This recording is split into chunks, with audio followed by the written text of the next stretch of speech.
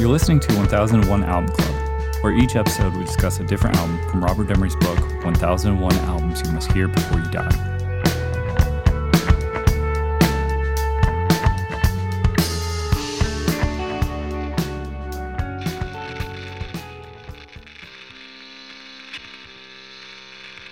Stell dich tot. Stell dich tot.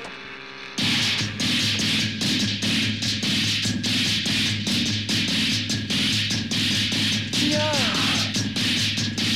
Stell dich tot. Ja.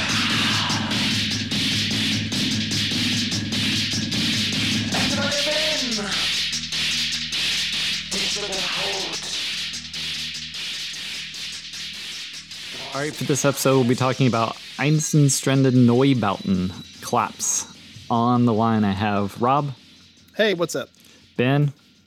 I'm also here. And Kyle. V. Gates. Kollaps is the first LP by Einstürzende Neubauten, released in 1981 on the German label ZickZack Records. It was produced by the band. The genre is industrial and experimental. I'm going to read from All Music Review, Stuart Mason. Einstürzende Neubauten's first album, as one might imagine, is their most primitive and radical effort, the purest expression of their organic aesthetic. This makes the album both historically significant and conceptually intriguing, of course. But what's most interesting about the album is that it still sounds surprising decades after it's released. Often albums that are considered extreme art statements upon their debuts sound almost quaint a few years later. But while Kollaps perhaps sounds less extreme to ears that heard industrial music turned into disco via Nine Inch Nails than it did before, songs like the 8-minute title track and the rumbling live closer, -9, are still a fascinating blend of rhythm and random bashing tonality and atonality with anguish with vocals by Belitza Bulgrid that often seem to have little connection with anything else in the piece. The brief tracks, like the 80-second Schönset, are even more extreme explorations of pure noise. Starting as early as the next album, Neubauten would begin slowly introducing more mainstream musical concepts into their aesthetic, making Kollaps an undiluted listening experience as anything in their entire catalog. All right, what do we think of Einstürzende Neubauten, Kollaps? I am not here for this. Okay. What do you think, Kyle? I have complicated feelings about this record, Yeah. but it is intriguing.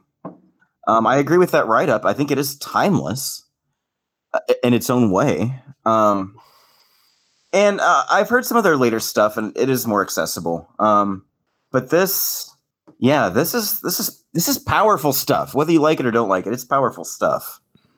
Yeah, I am here for this stuff.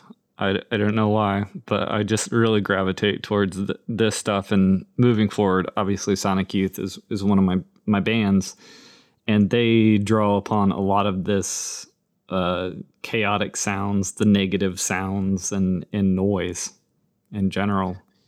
So do you feel like putting this on, Birch? Like, man, I feel like listening to Kollaps. I would put this on. Yeah, okay. I would. I think there's something I find a chaotic noise sort of scapes interesting. I might not put this on as much as I would put on some of their later albums that are a little more accessible, a little more less sparse in the way they, this one is a very aggressive album where it has that drilling sounds. It has these different elements. I will say this is not as unlistenable as a lot of, chaotic noise bands, just because it does have these beats. It does have things that kind of carry you through the actual tracks. But this is like kind of on the outer edge. When we were talking about, Bitches Brew, it's like, it's kind of my limit.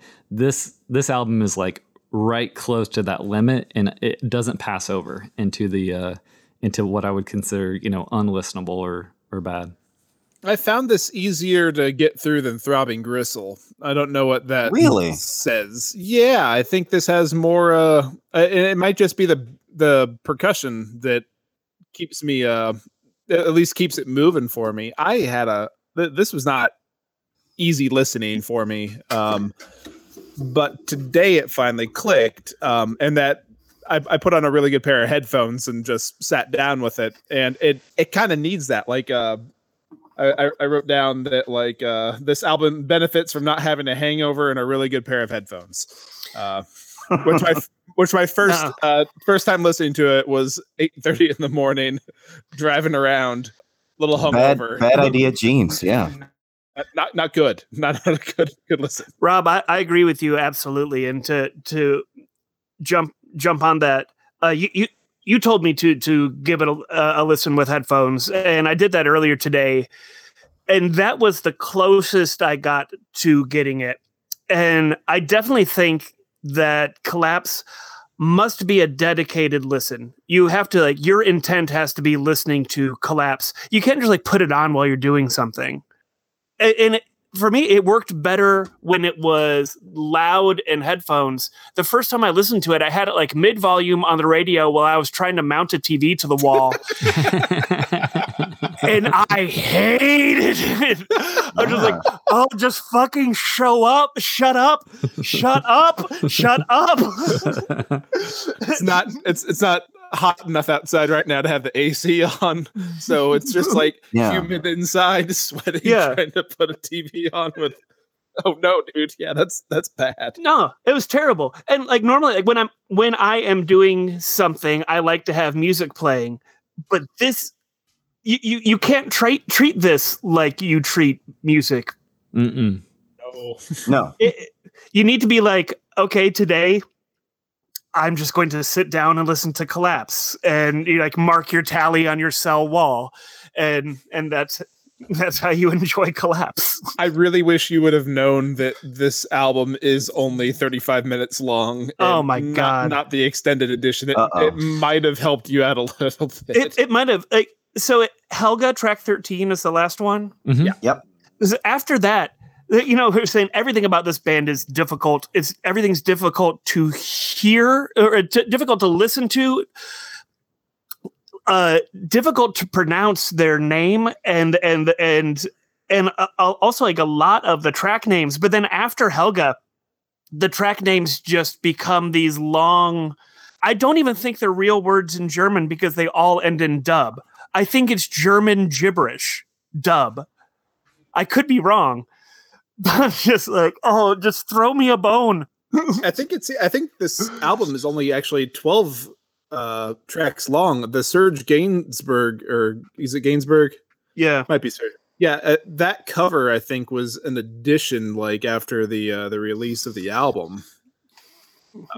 So yeah, it's 12 or 13. But I mean, it's not like that. Some of these songs are 30 seconds long, which is that's my jam. They are, but there's, if you're listening to the extended, there's 23 of them, and it's still a 48-minute listen. I also listened to the extended 2002 version, and one of the songs is called "Listen with Pain."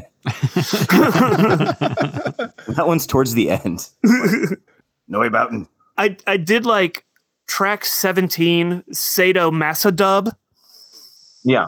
I thought that one was kind of funky. Man, it's rough though. Yeah, I was wondering if you would get into it, Ben. Just being a drummer and having a little bit of the attachment of beating on metal and kind of those rhythms bouncing around.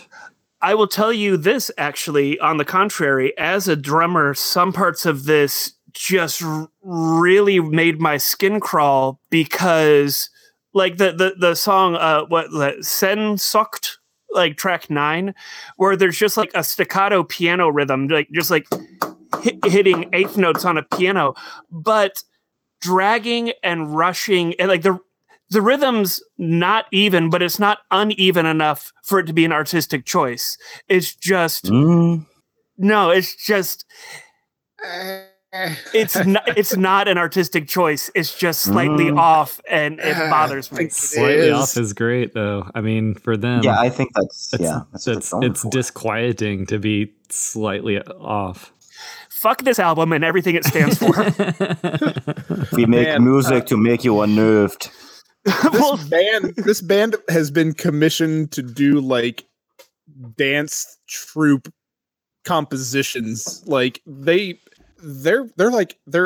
artists. They are straight up art school dudes. The thing about artists is anyone can say that. Yeah, but they're getting paid. That actually takes away their artist cred. Hey, if someone commissioned you to do a portrait, are you no longer an artist? No, you're still an Get artist. out of here, you But if you're not getting paid, are you any less of an artist? No. I would say they're very successful with this album, though. We were discussing that earlier.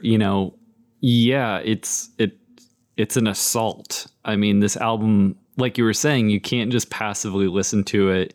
I kind of compared it the other day to like The Sorrow and the Pity or putting on Schindler's List or something. It's like, you're not just going to throw that on when in the afternoon. Same with this album. It has something going for it that demands attention. And I think they're successful with that. Now it's probably not everyone's style. It's probably, it's very difficult to, I don't know how many times I've listened to it this week, but it does have the elements that are, it's noise, it's chaotic, but they're successful in how they're portraying these different ideas, I think. Sehnsucht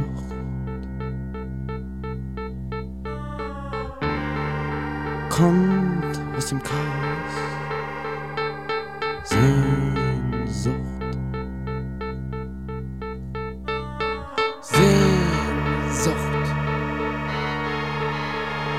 ist die einzige Energie. The things that it inspired are countless bands going forward, and like two of my favorite bands. Absolutely, Brainiac was listening to this shit. Yeah, like you can tell, like guitar tone wise and like weird ass effects on vocals. Six Finger Satellite as well. I was going to ask if that was the other band. Oh, 100%. They fucking love this band.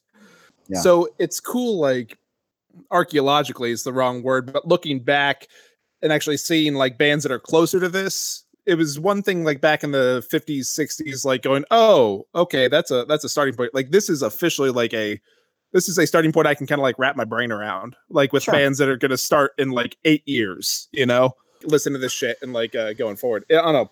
And they're one of them. It's, you have to have bands like this. It's just, you have to have the outliers or the outside artists or whatever you want to call them. You don't have to, really, really like it, but it is a statement. They are doing something. What is their statement? Everything's in German. I don't even know what they're talking about. Yeah, they wanted to make the most unlistenable and the sound of chaos, essentially. And they really drew upon the art of noises, which I went down a rabbit hole the other day. The Art of Noises is a futurist manifesto by Luigi Russolo in 1913.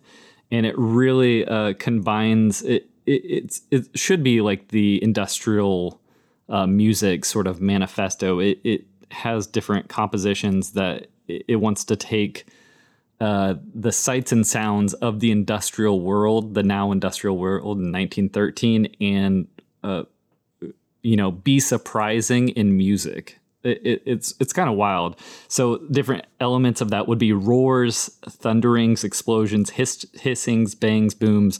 Whistling, hissing, puffing, whispers, murmurs, mumbling, muttering, gurgling, screeching, creaking, rustling, buzzing, crackling, scraping, noises attained by beating on metal, wood, skin, stone, pottery. It's kind of it's interesting. It's a sort of a futurist idea of okay, we've done all this, we've done all we can with the string instruments, the woodwinds, etc. This is, looking towards something else. I don't know if you looked up like any of their live stuff. Like it's cuckoo bananas. Like the instruments they build to make these noises. It's real neat. Like artsy metal bands. I'd like to backtrack for a second, if you guys don't mind, to something that you said, Birch. When I was I asked like what their statement was, and you said they wanted to make something unlistenable. As a listener, I take umbrage with that. Like, and to call it successful for making something unlistenable, that's like a chef deciding that he wants to make something inedible and just serving like burnt rocks, and you'd be like, well, he's successful. Or like a filmmaker wanting to make something unwatchable. How come they get a pass, but other forms of art, it would be considered a failure, even to have that mission statement? Oh, I think if you're this is deconstructing. Yeah, I was going to say. That's what I was going to say. Yeah. Yeah. This is absolute deconstruction. Like that works with food. That works with like visual art. Like there's no reason why with like audio art you can dislike it, but like as far as a thesis statement and like execution's concerned, these guys succeeded. Yeah, and I would say a part of that statement is obviously just to be brash. I mean, they don't really consider it unlistenable, this album, but they're successful in making a different sound. I would say something that it almost sounds anti-music. It is a weird statement though to make. It's also a statement that a very young, pretentious person would make. Yeah, exactly. It sounds like young people flexing. As a discerning listener who has infinite choices in what to listen to, if I hear that that's a band's goal, I'm just going to move on to the next band. Like there's nothing here for me. Ben, have you ever eaten a deconstructed meal? I'll tell you what, it's edible. You didn't send it back and scream. Hey, put this hamburger together. Construct this. Construct this burger. No, I mean, yeah. There's some people making some strange foods, And honestly, I'm not enough of a. I love food, but I'm not enough of a cultured foodie in a metropolis to go out and enjoy deconstructed meals. I think constructed meals have worked just fine for this long. I love constructed meals. Music Concrete was what I was trying to think of. This seems like a logical extension from Music Concrete. Dear God, that took forever. Yeah. No, you're right. I did want to bring up on tour the group's experimental and improvisational live performances occasionally cause difficulties with the venue management and law enforcement. Oh my God! Wait, is this improvisational? Could they play this album again, or would it just be different the next time they did it? Oh, they can play this album again because you can hear live renditions of these songs, and obviously with live music, I mean. It's not going to be perfect representation, right. But yeah, they do. I didn't know if this parts. was just what they sounded like that day. No, part of it, in some of their music is more of an improvisational like jazz, but this a lot of these songs are you can see them live and they're doing the same backing beats and the same vocalizations that they're doing here.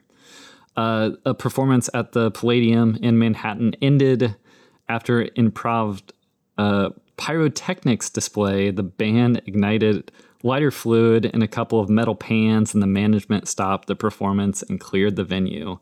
They're pretty notorious for, I would say, being one of those first bands to get real weird and probably pretty dangerous on stage with these different elements, drills and saws and pyrotechnics and whatnot. A natural extension into Rammstein, right? Yeah, for certain. My favorite one of those was in 1984. Einstürzende Neubauten with guests including Genesis Porridge Porridge, Steve Pearson, Frank Tovey, and others played a show titled The Concerto for Voices and Machinery at the ICA in London. After 20 minutes, the venue halted the show when the band began to dig through the venue stage with drills and jackhammers. Oh my God. That's awesome. Just talk to a therapist. Like, seriously. You hear a little bit of that. How long can you go with Devo then, right? Oh, absolutely. Yes. Yeah. For those who don't know, Devo's first major show, they hung up posters that said, "How long can you go with Devo?" when they opened for Sun Ra. Yes. Yeah. And the crowd became aggressive towards the end of their set. A 20-minute rendition of Are We Not Men was not appreciated by Are we not men? You're a bunch of assholes. I guess they found out how long they could go with Devo. Yeah, they watched Sun Ra by themselves. It was I'm sure Sun Ra loved that. Yeah, I don't know. Yeah, but like this dude, who's the main guy in this band? You talking about Blitza Barjo? Yeah. Who's also I found out that Bad Seeds. He joined the birthday party, and then he's the guy singing that beautiful like harmony on the Weeping Song. Yeah, for the Weeping Song. Yeah. So if you're a Nick Cave fan, I mean, closely interlinked with this band. And, you know, he got Warren Ellis, too, for the new albums. But, you know, Nick Cave is a big fan of this kind of chaos. Birthday Party, obviously, is a spin-off of this sort of idea. And I would say, Ben, you know, I know this album might not be to your liking, but they definitely have a transition. This is the most just like raw, primitive, you know, that's just people beating on whatever they can find. Metal. Really. Yeah, exactly. And then they have this interesting natural progression where it's like they get more and more what you would call pop or accessible, or they start incorporating different elements, and it kind of slowly grows, sort of like Nick Cave, where it's, you know, the early Birthday Party is so punk rock, and then they transition into this sort of goth rock, and then it's almost him doing ballads and things like that. So it is a cool progression. So I would definitely check out, you know, later stuff if you're interested. Ben, I just saw you getting mad while that it's not intentional. It's just poorly played.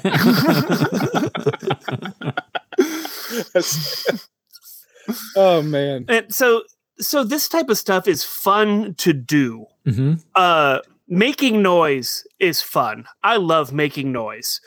Played you guys that little kinetic drum machine that I worked on in college.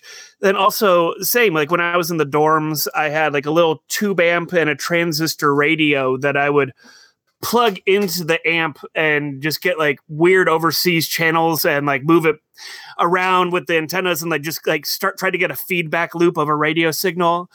And it was really fun to do. I had a great time. No one else on my dorm floor was having a good time. And that's how I feel listening to this album. Like, oh yeah, it sounds like a blast, man. But why are you involving me?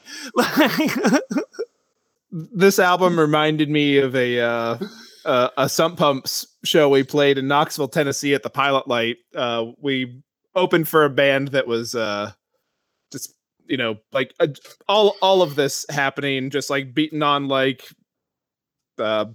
hubcaps and shit, and like there's some dude like playing a grinding wheel and everything. Kyle, do you recall this? And then we ended up at some weird house party. Was that where I wore the gorilla mask? Yes, that is exactly where you wore the gorilla mask. I remember that night. Yeah. Yes. That's all. Okay. You can elaborate if you want, buddy. I'm not going to put you. All I remember was that gorilla mask. And Ben, I love how much you hate this. I can't stand I don't know. it, man. You are a salty dog over there. Hey, I didn't bring the salt. they succeeded in making something that I find unlistenable. So, don't put this on me. I'm just a victim of their success.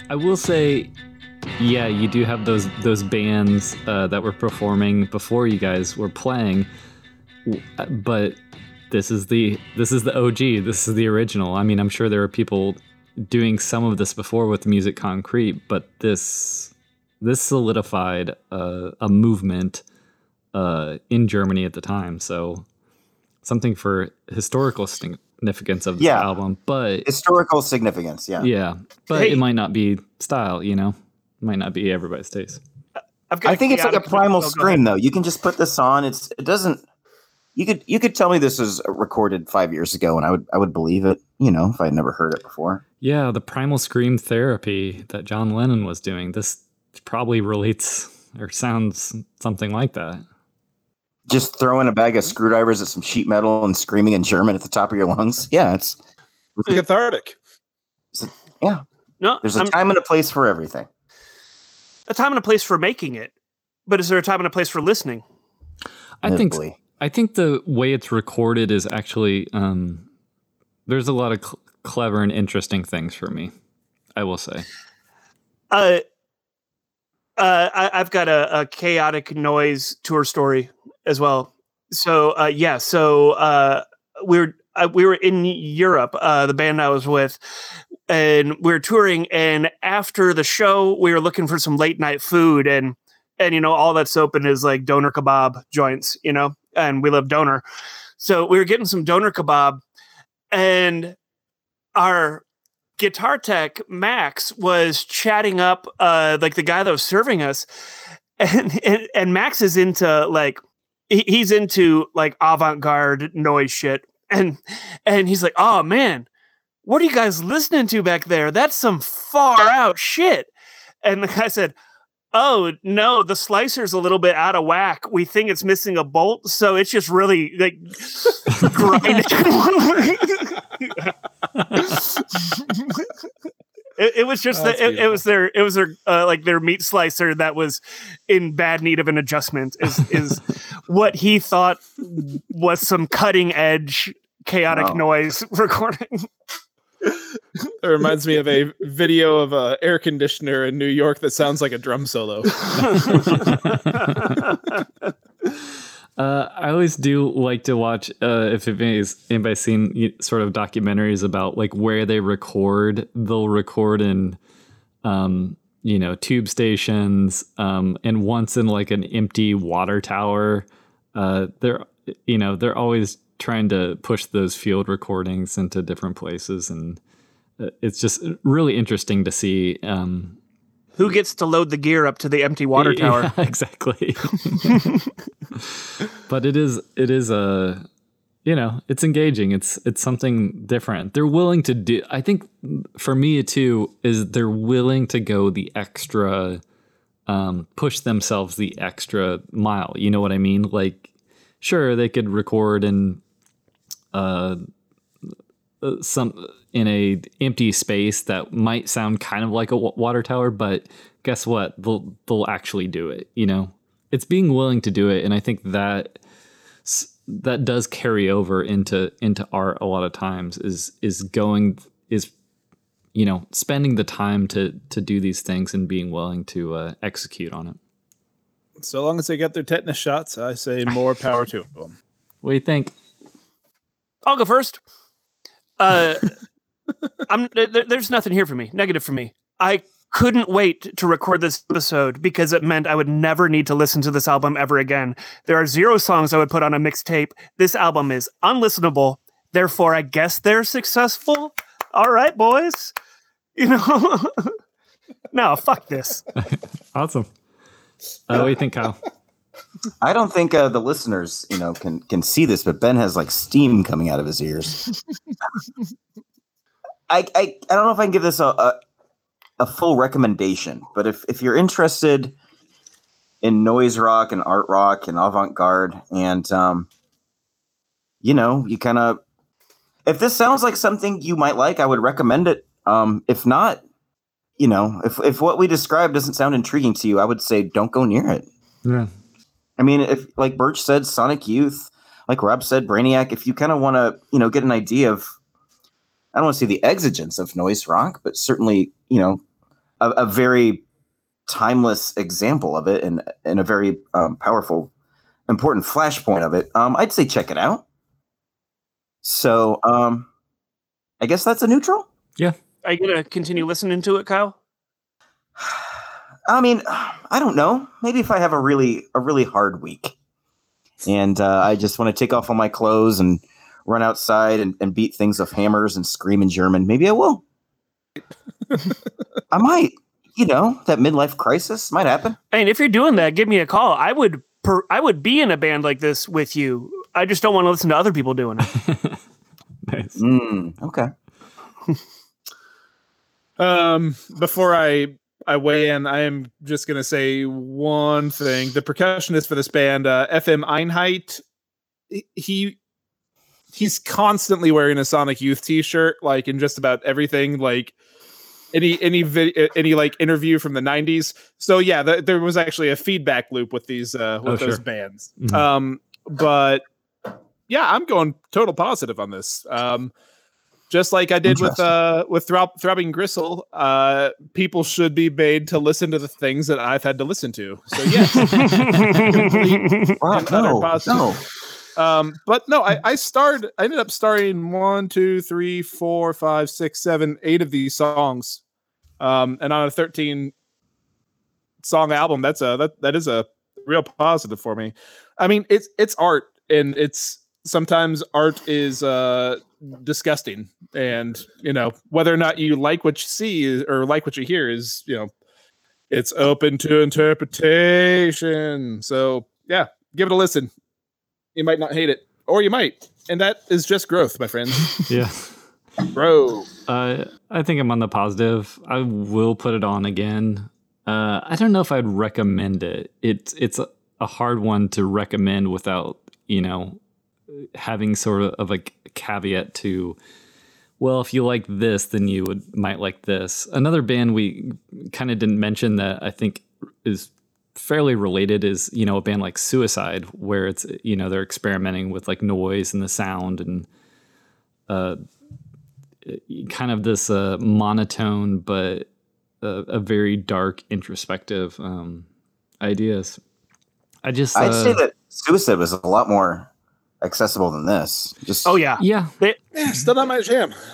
Yeah, but I just think that I want to go there. I'm interested in the what this is trying to do, the sort of strange noise out there elements. I don't know why I'm drawn to that, but I think I've just become accustomed to these sort of noise experimental bands enough that I'm a lot more willing to just kind of like dive in and go with it, I guess. All right, next time we'll be talking about Susie and the Banshees, Juju. All right, thanks, y'all.